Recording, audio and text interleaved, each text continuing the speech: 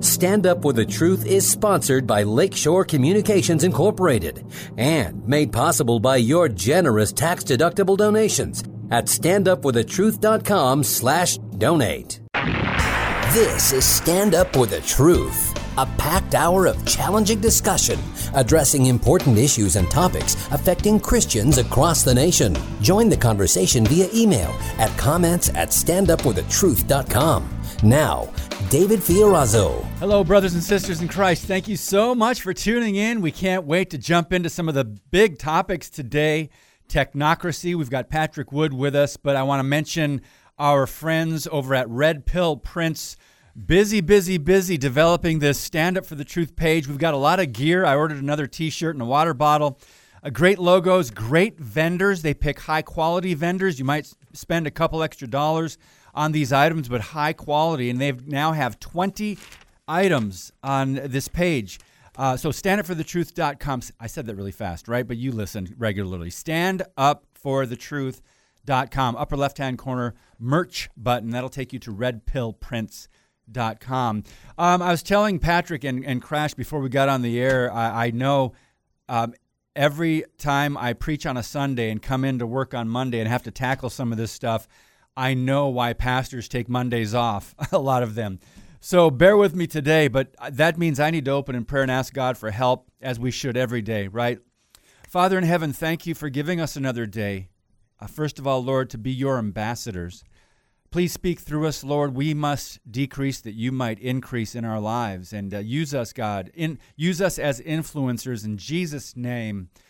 And do your will through us, Father. We commit our works to you, that you would bless the work of our hands, and we thank you that we are saved by grace through faith.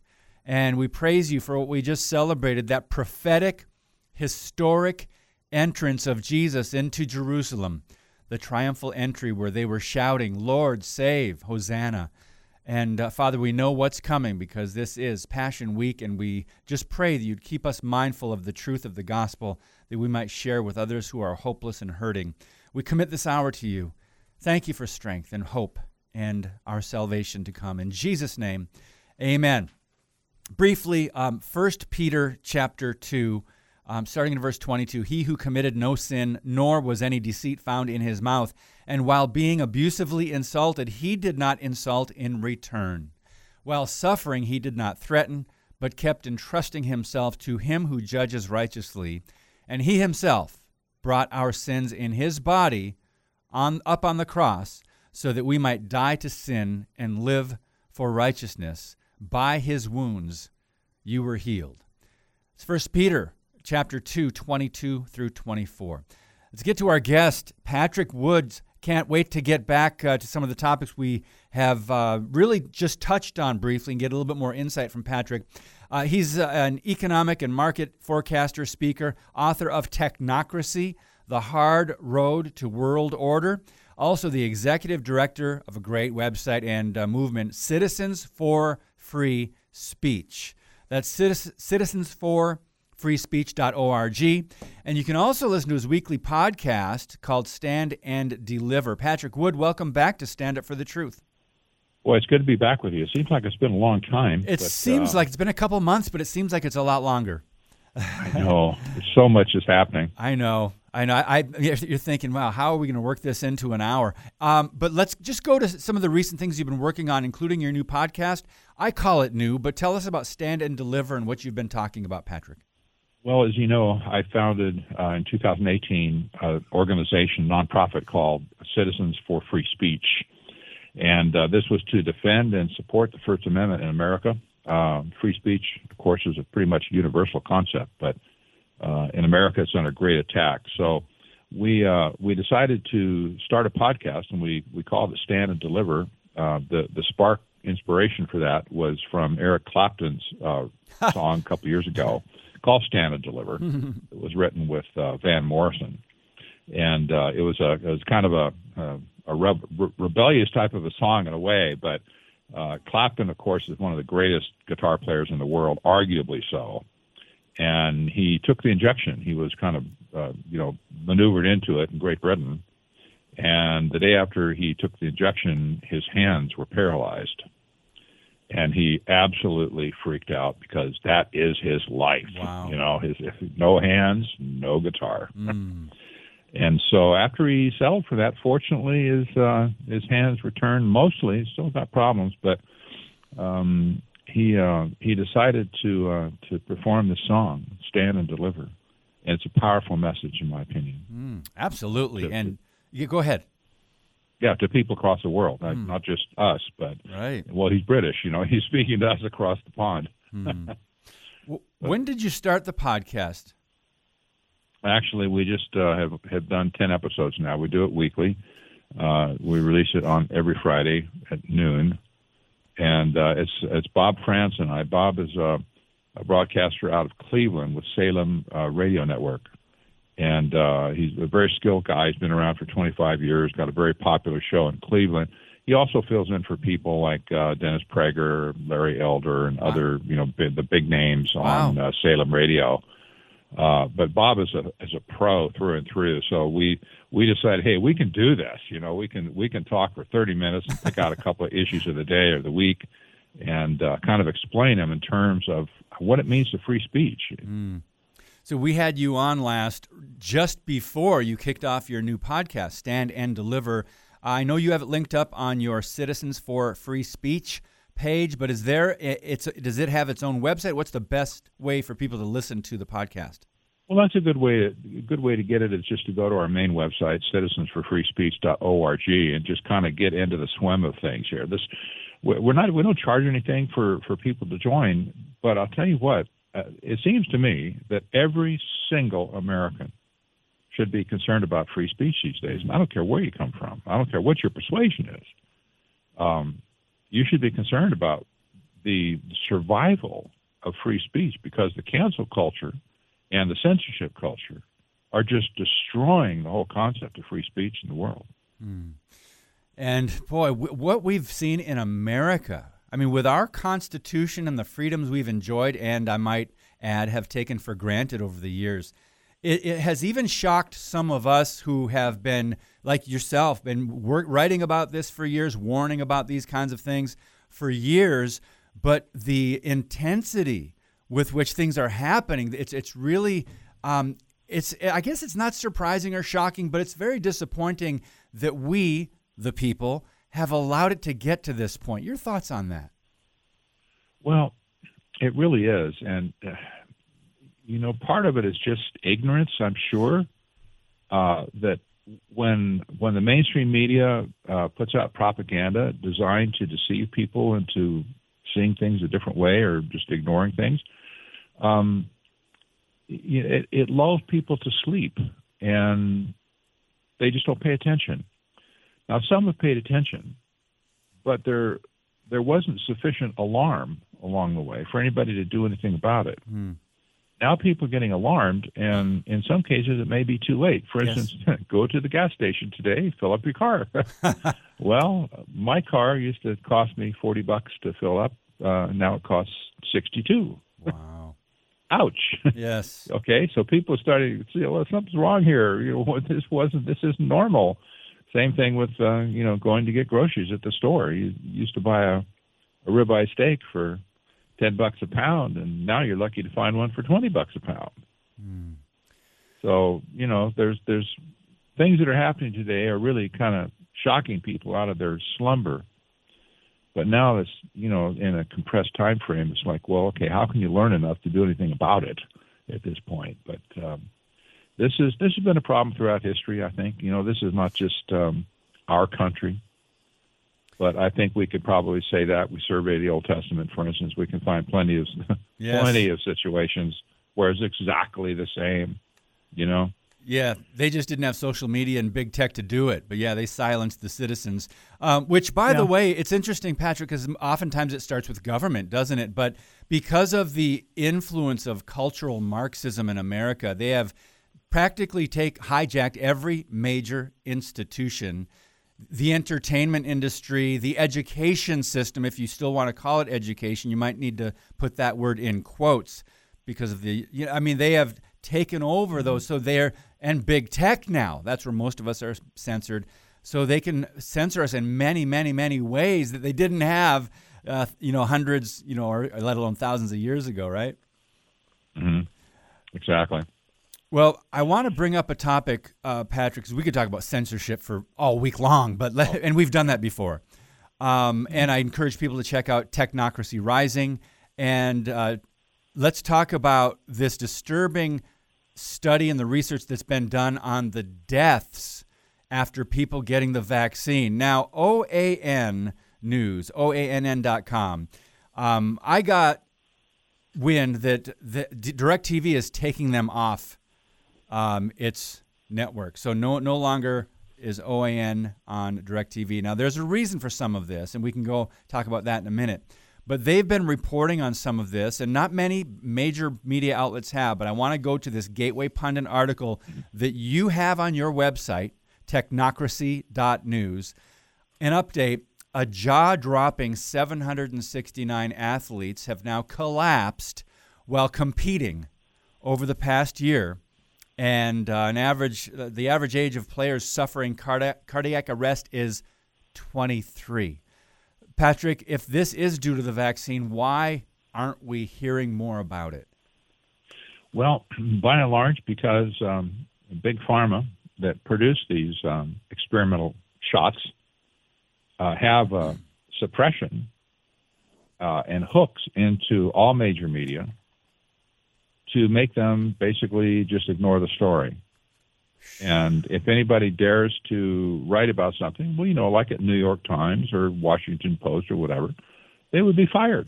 Just that simple. The word is out. The fix is in. Shut up. And, it's incredulous that with all of these athletes clapping, this has never happened before in the history of athletics. Never. And yet, big pharma and the medical community and the CDC and all the rest say, it's just a coincidence. It has nothing to do. It's not related. It has nothing to do with the vaccines or the experimental injections. It's just a stroke of bad luck. I don't know what they say. Gosh, I know. It has nothing to do with the vaccine. So they say. Yeah. And this gaslights people. This is just pure gaslighting. Yes. Can you? If somebody doesn't know what gaslighting is. There's a movie back in the 30s called Gaslight, and where a husband is trying to make his wife think she's insane because he keeps telling her she didn't see what she just saw. It's really something else. She finally thought she went nuts. But this gaslight process is just tricking people into believing a falsehood. And here we are. Yes. But OAN did the research on it, and it's solid.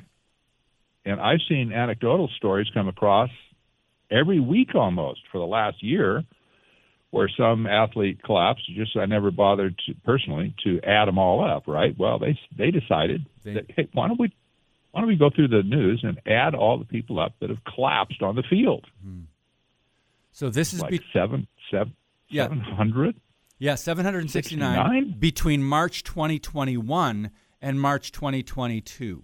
So 12 months. Yeah. So you say, you hear every now and then we'll hear a random, so to speak, story about an athlete or a young person, collapsing or having heart issues or some sort of severe reaction to the vaccine. And this brings up, Patrick Wood, the debate over the VAERS website and how some people, particularly on the left, they don't think that's accurate. Could you share your thoughts about that?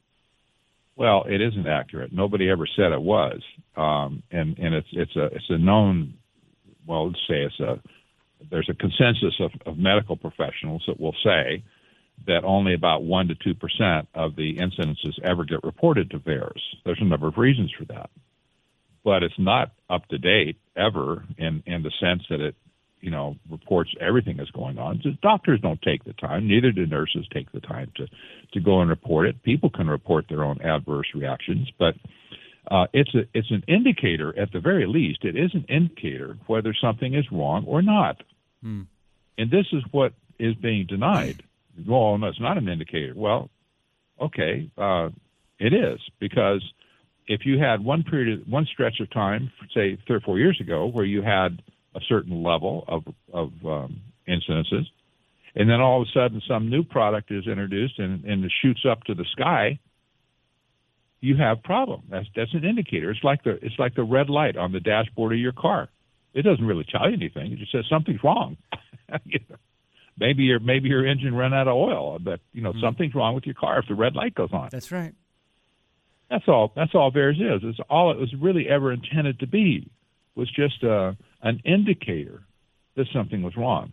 And these experimental vaccines, by the way, should have been shut down within 30 days of introduction. Yes. Should have been. Yes. By historical standards, they would have been, but they were not. And that's where the train went off the rails, in my opinion, right within that 30-day period. So you're saying that the numbers, and right now it's over 2 million reports of vaccine adverse events. And by the way, you can check out the website OpenVAERS, VAERS.com, OpenVAERS.com. So over 2 million. You're saying that is a low ball estimate? Oh, yes, absolutely.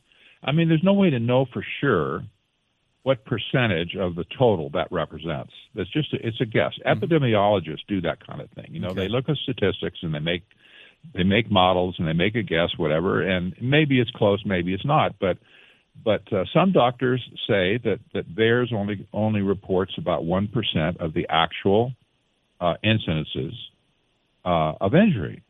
Others say, well, it's more like 2 to 5%. Well, does it really matter? I mean, it doesn't. If you look at 2 years ago versus this year, you see that the thing has just spiked into outer space, and it's like, okay, this is just over the top craziness, and it should have stopped. It hasn't stopped. It continues today to go on with a vengeance all around the world, and people are still dying right now. Right now, they're still dying.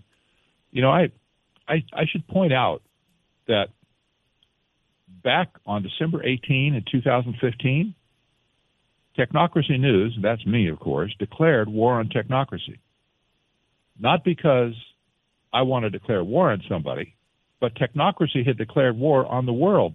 This was recognizable in 2015. Now we have, as any war does, dead bodies everywhere around the world. This is the global war. It's the first silent global war, I'm sure, in history.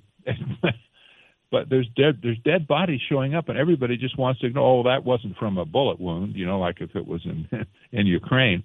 They say, well, it has nothing to do, the guy just fell dead on the field. I mean, sometimes that happens, right, they say.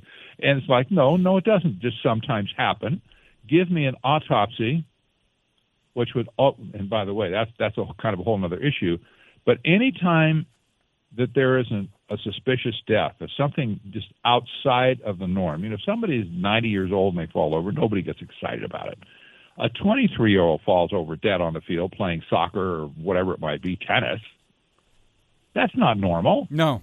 It should have an autopsy on the spot. And I'll tell you what, many of the autopsies that have been done on these young athletes are concluding, yes, it was this experimental shot that killed him.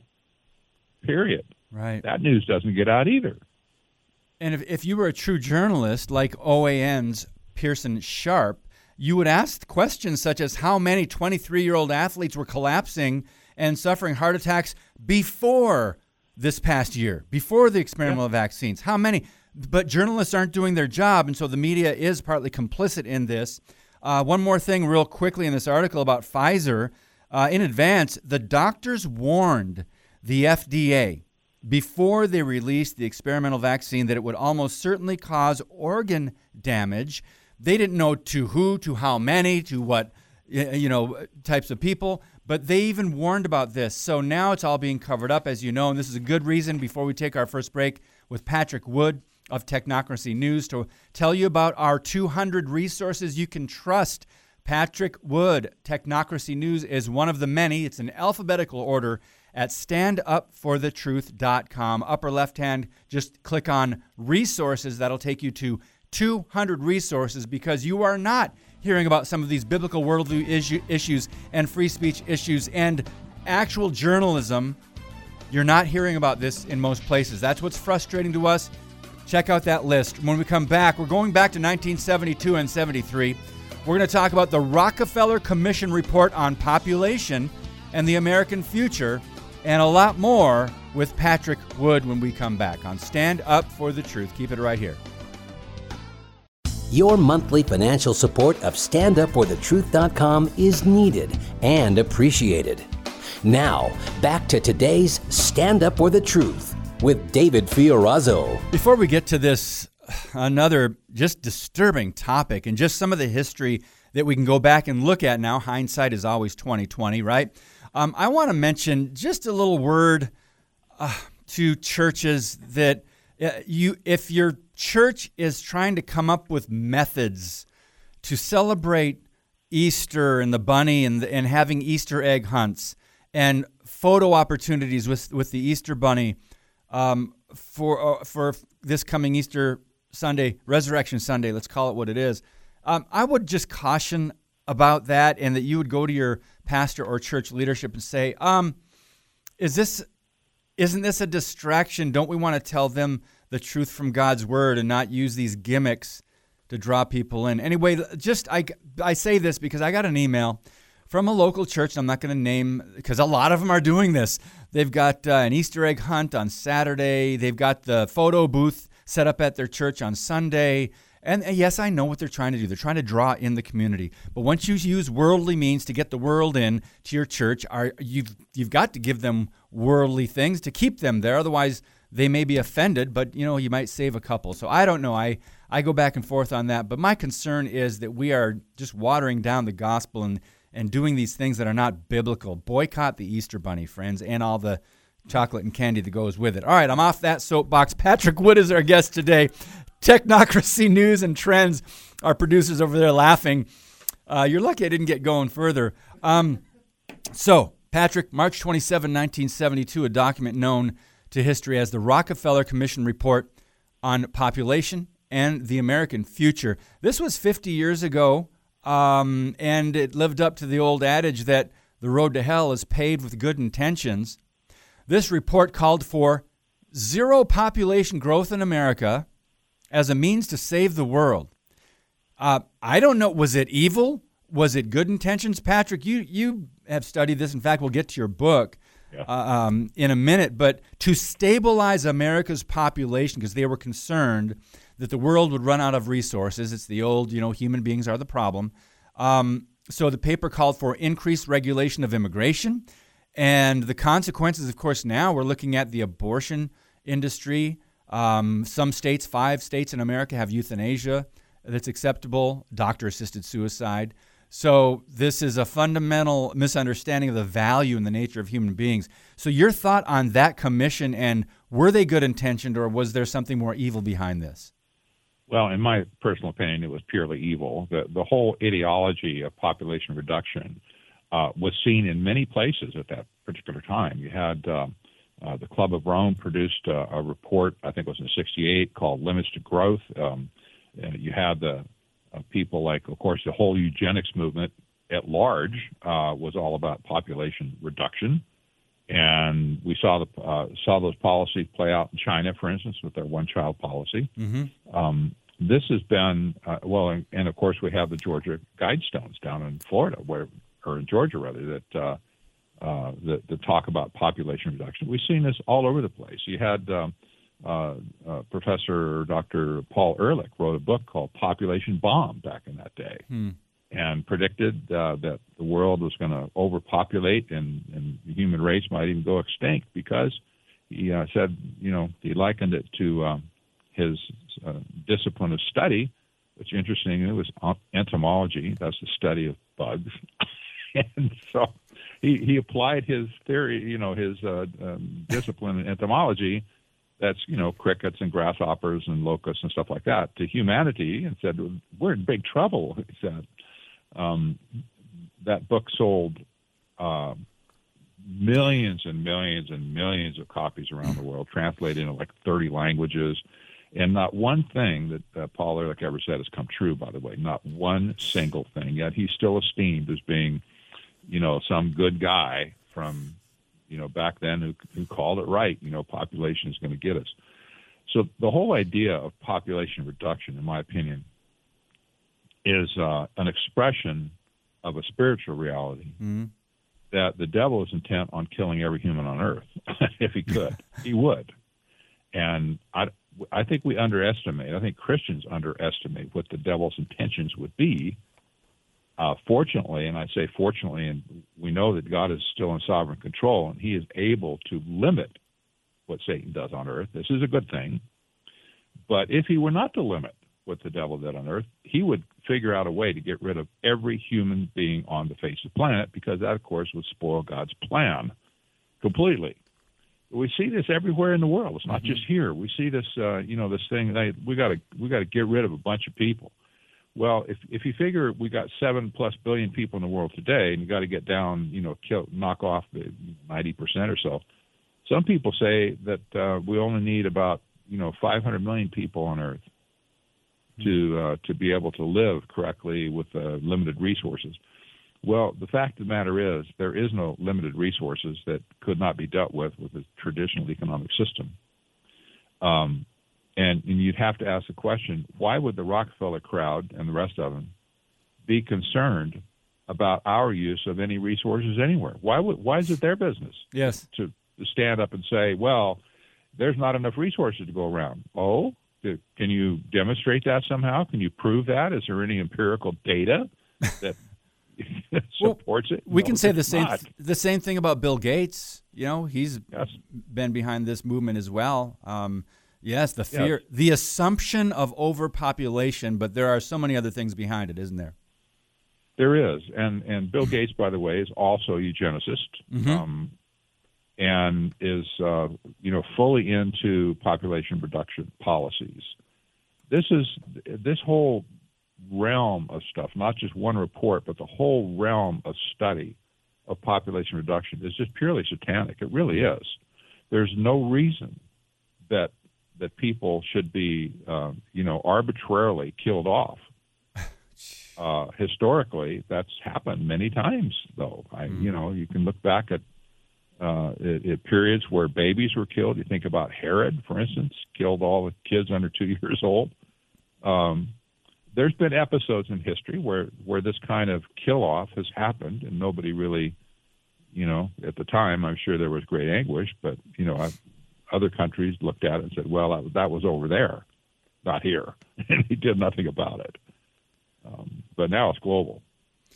Well, since the 70s, it seems, when they had, I believe, pictures of global freezing on Time Magazine or Newsweek or whatever, periodicals, and then it went to global warming, and then that didn't work for them either. Then they had to go to climate change. It seems like predictions of global disaster have turned out to be as fictional as a summer blockbuster movie, but yet they're still converting people. And I mean, it's a religion, Patrick. They're converting people worldwide thanks to, what's her name, Greta Thunberg, and some of them. She's converting young people to this thing that is really, there's no, quote, science to back it up, is there? There isn't. This is a marker, by the way, of scientism. And I have written quite a bit about scientism because I believe that is a religious proposition beneath both transhumanism and technocracy. Scientism believes that science is God. God is not God. Science is God. And the priesthood of this God of science are the scientists and engineers, like Anthony Fauci, for instance. You can see when he stands up and says, well, you can attack me, but you're not attacking me. You're attacking the science. Unbelievable. I know. Jeez. Wow. That was jaw-dropping. That was like, oh, my goodness. Who, and we know the answer to this question, who does he think he is?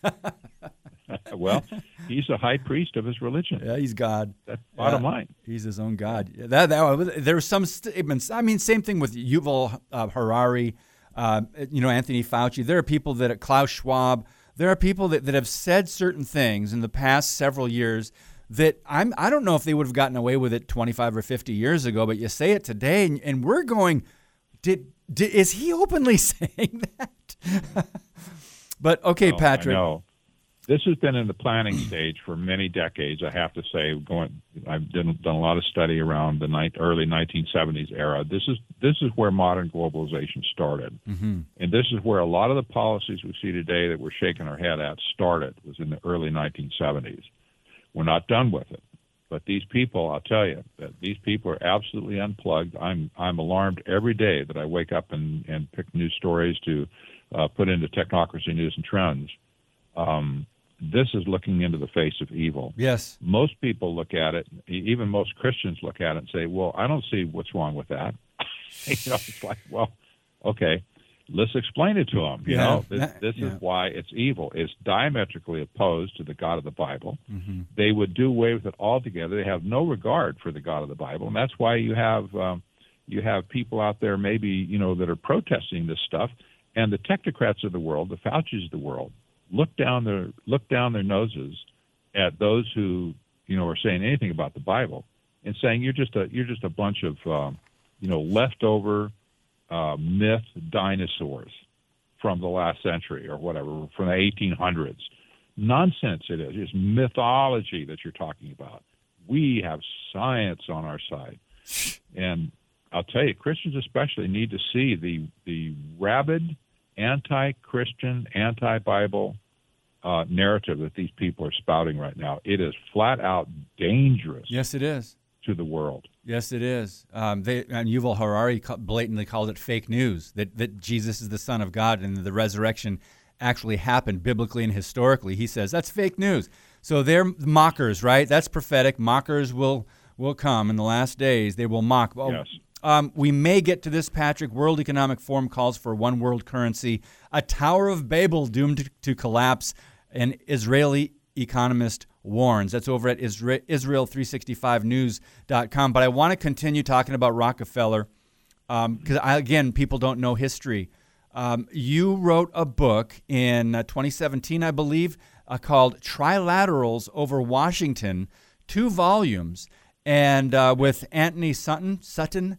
And yes. You talked about warning about the story of the organization and members of the Trilateral Commission. This was the year after. We were talking about 1972, which led to 1973. Roe v. Wade was decided, but the David Rockefeller involvement here in the creation of a new international economic order. So please, I think your book is more relevant today than a lot of people realize. Could you share a little bit about your book, and we'll just let people go check it out? Yes, it's certainly totally relevant to today, because when they said, and this was their writing back then, they said there's a sea change in globalization. We have to stop doing things the way we did it in the last 50 years before that, because it didn't work and we didn't get what we wanted. So we need to try something new. And they coined this phrase, New International Economic Order. And Sutton and I didn't fully understand what that meant back then. But later, when I discovered historic technocracy, I immediately connected the two together, because technocracy is the only economic system in the world that was developed from scratch, by scientists and engineers. There was no economic system that ever been modeled by somebody in a vacuum other than technocracy. And so when I saw the markers of technocracy show up in the New International Economic Order, I said, bingo, this is what they were talking about back in 1973. It's exactly what we have today. Those people, members of the commission back in that day, by the way, they eventually decided they would just kind of go underground and they wouldn't speak much in public anymore because we chewed them up. So they just kind of submerged. But now, thanks to the World Economic Forum, same type of people, same mix of people on a global stage now they're on national global TV talking about this stuff now. It's like it's not hidden anymore. It's right in your face. You will be happy and own nothing. Yeah. There will be a merger of technology and your body. That's transhumanism. We will, balance the equation between resources and people, which means population reduction. And they tell it to us now with a straight face, as if they are the paternalistic godfathers or whatever of the world, and why we just want what's best for you, son. Of course, sort of thing. And is absolutely twisted, what they're saying today. But people need to pay attention. Do not, by any means, ever think that these people do not mean what they say. They do mean what they say. And when you have trillions of dollars behind you, you have the ability to actually do what you say. So it's a fatal mistake just to say, oh, the cute little old man, is sitting there and talking to Henry Kissinger. He's a cute little old man, he's 96, 7, 8 years old now. And wow, isn't he, he's still chugging on. And people think, oh, it's just so quaint. No, it's not quaint. It's purely evil. Yes. And, we have an opportunity to reject it still. But maybe it's too late. It could be. There's a lot of us who say we will occupy until he comes. I should throw in here at this point, it's just a minute, being that this is approaching Easter now. And yesterday was a special Sunday when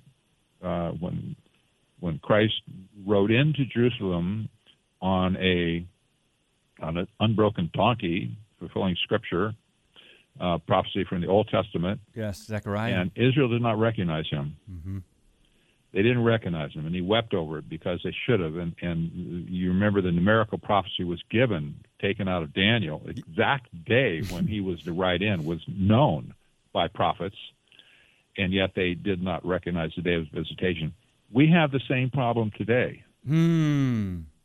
Yes, I absolutely agree. We don't recognize the signs, Jesus changed the nature of the prophecy. He said, look for the signs now. He said, you had the math before, the first time he came. You had the math from the exact day he would return as king and present himself to Israel. The day of visitation was a known quantity in the Old Testament. We don't have the math today. In fact, the Bible tells us we don't. But he said, look for the signs. Just like the sailor can read the signs of the skies, we should be reading the signs that are happening in the world today. And I'll tell you what, as I look at the signs, I see that the appearance of Christ is very near. Other people and many Christians look at the signs and don't see anything. It takes us back. Why did Israel need the sons of Issachar, for instance, in the Old Testament, to understand the times and tell Israel what to do? Well, that's because 99% of Israel was wandering around in a fog. It didn't know what to do. And God rose up a group of people, small tribe, to understand what was going on and tell Israel, okay, now this is what you need to do about this. Well, it's like what goes around, come around. Here we are in 2022. Amazing. Same problem in God's people. They don't recognize the signs of his return, soon coming return. Yes, part of that. And that's sad. It's unfortunate. It is, Patrick. Part of that is discernment on our part, because we all have the Holy Spirit if you're a true believer, but a lot of it falls on the pulpits and the failure to teach Bible prophecy and nearly one third of the Bible. But when we come back, Pastor John Haller was our guest last week. He wanted me to ask you, don't answer now, is the World Economic Forum an outgrowth of the present version of the old Trilateral Commission? We'll let you answer that when we come back. Plus, we'll talk about what they're talking about over in Israel. The World Economic Forum also calls for a one world currency. Where is that going to lead? We've got more on Stand Up for the Truth with Patrick Wood of Technocracy News. Thank you for listening and sharing today's show via standupforthetruth.com/podcast. Now, back to Stand Up for the Truth. Here's David Fiorazo. Another great article over at technocracy.news that I don't think we'll get to today because we are just running out of time already. New World Disorder and the Demise of Capitalism. But Patrick Wood, answer John Haller's question. Is the World Economic Forum an outgrowth or the present version of the old Trilateral Commission?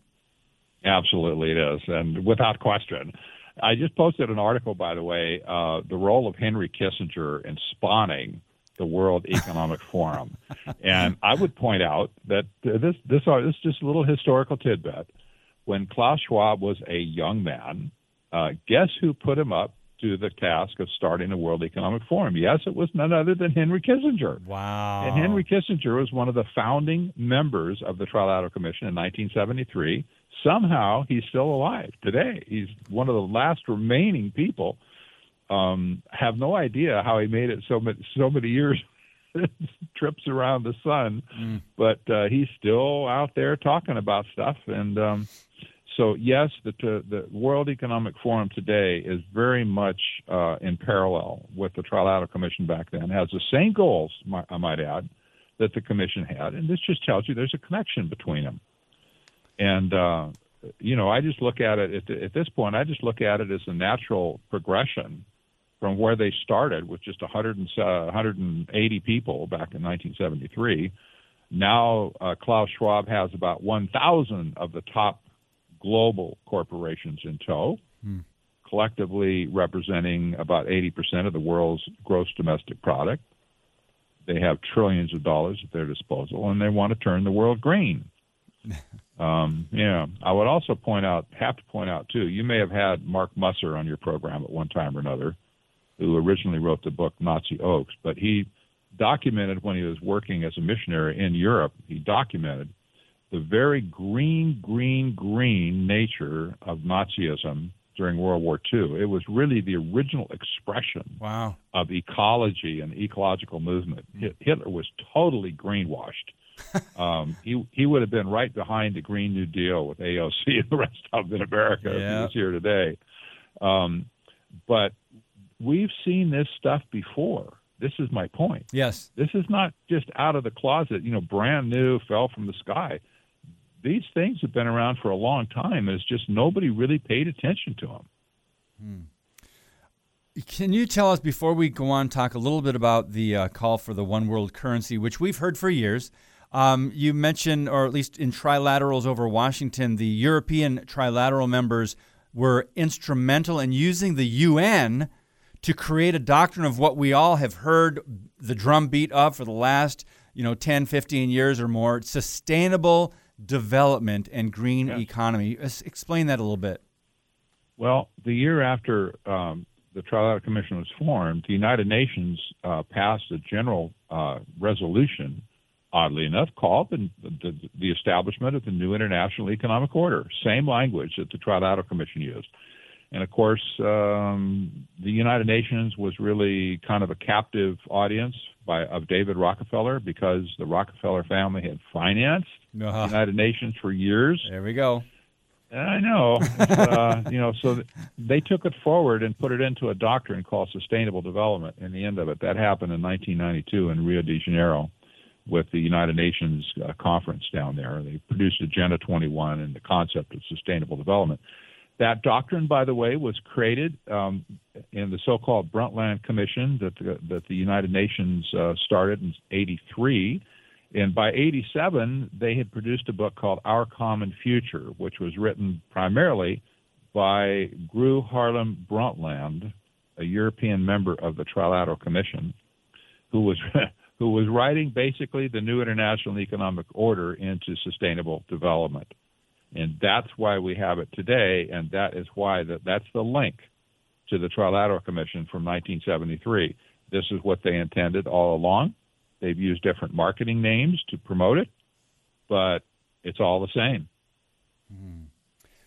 Okay, we've got 10 minutes left. Patrick Wood, this article over at, by the way, we're going to put the link to your book, Trilaterals over Washington, Volumes 1 and 2. That's going to be in today's podcast notes, friends, at standupforthetruth.com. So this guy's father was an advisor to Richard Nixon. Apparently, his name is Dr. Pippa Malmgren. He spoke at the World Economic Forum in Davos, Switzerland, with a bombshell prediction, making this prediction that the world is well on its way to implementing an electronic banking system that would open every transaction of every person to government scrutiny. I know you are very up to speed on this, and some of us are just shaking our heads. They're going, wow, things are happening fast. Patrick, just share a little bit about this.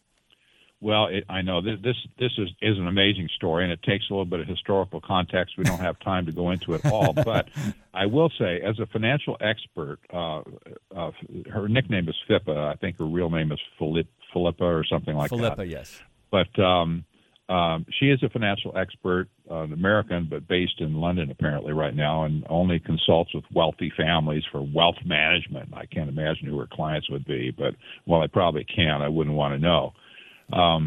But she said essentially what I've been saying for years, and that is that when fiat currencies go, they're all going to go together, all at the same time.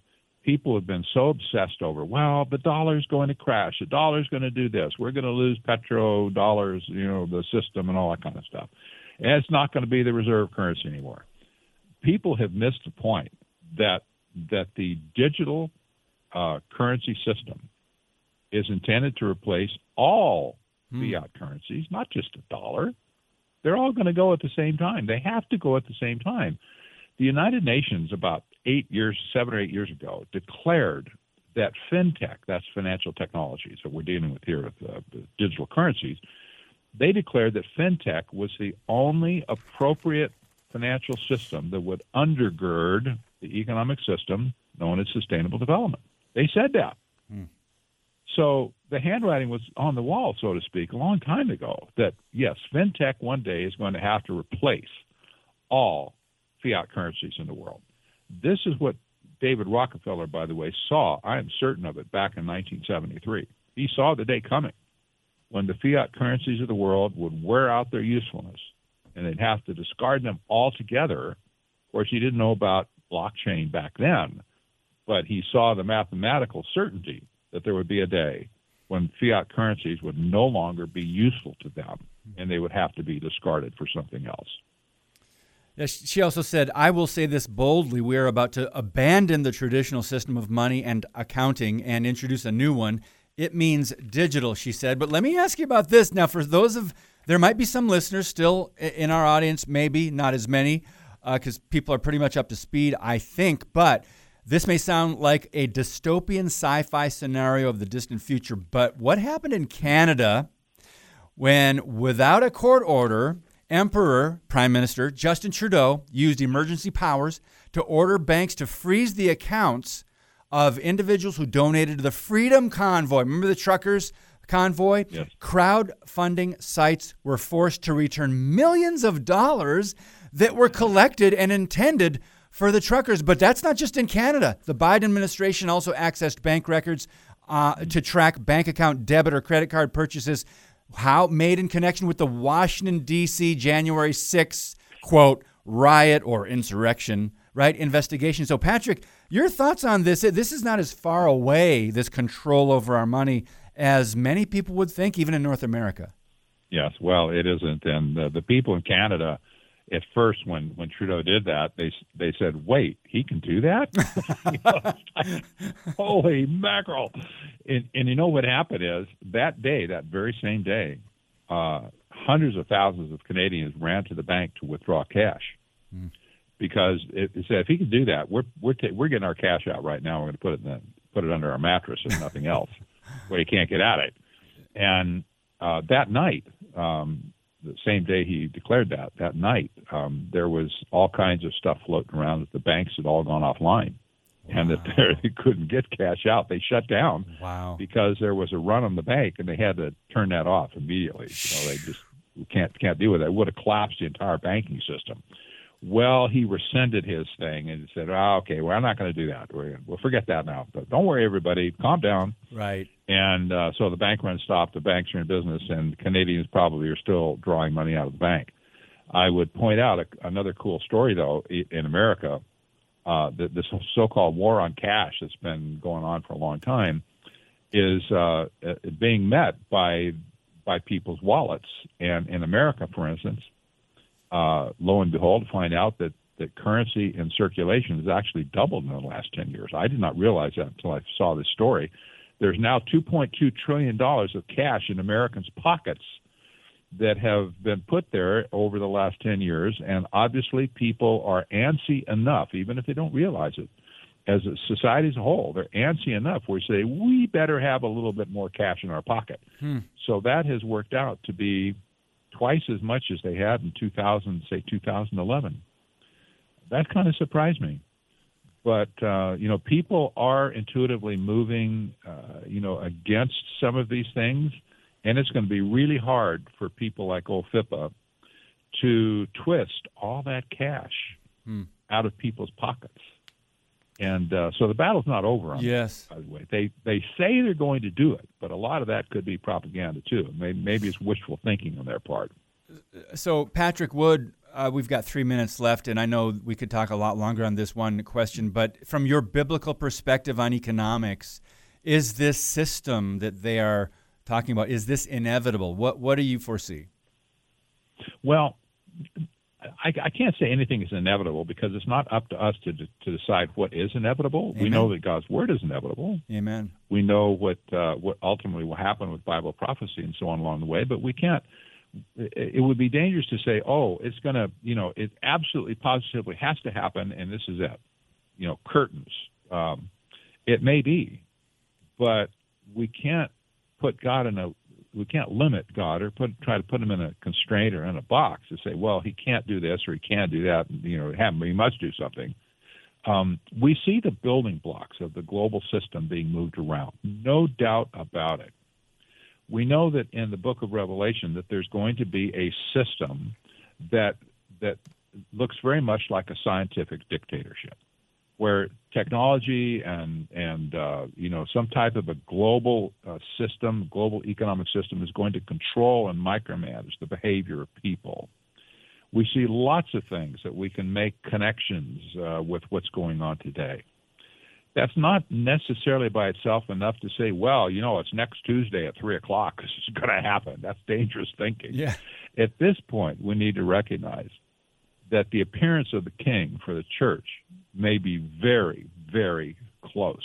But Praise that God. doesn't mean we board up our windows That's and right. sell all our goods. That's right. People have done that before and gotten in big trouble. So, we occupy till he comes, and Christians especially need to calm down, in my opinion. They need to calm down and figure out, are they going to trust their God or not? Yes. And he's given provision. He said, look, lilies of the field and the birds, all that kind of stuff, I take care of all them. I'll take care of you, too. And somehow that thought kind of escapes a lot of Christians today. It's like, the policy becomes scream and shout and run about rather than let's wait on the Lord. I like the way you put that. Oh, Lord, we've learned a lot since COVID. BC, before COVID, we weren't thinking about as many of these issues, but now we are trying to, increase our faith, trust God, and, he's sovereign over all things, and we have not been given a spirit of fear. The Tower of Babel was the first communist system, a global government under Nimrod, and that didn't last long. So God is still God. He is still sovereign. Patrick Wood, it went by a lot faster than what I thought, but thank you so much for your insight, your research, and what you do to inform people. My pleasure, David. Anytime. All right. Tomorrow, we've got Pastor Elijah Abraham back on the podcast with us, and we're going to talk with him about some of these doctrines about Easter and how people have celebrated the Americanized, commercialized version of Easter. What does that mean? It's about the resurrection leading up to his ascension. Of course, what came before that, the crucifixion. So we'll talk about that being Passion Week. Thanks, guys. We've got Sarah Scheiber on Wednesday, author Terry James on Thursday. But God bless you. Thank you so much for listening, for sharing the podcast. And as always, keep speaking the truth about things that matter.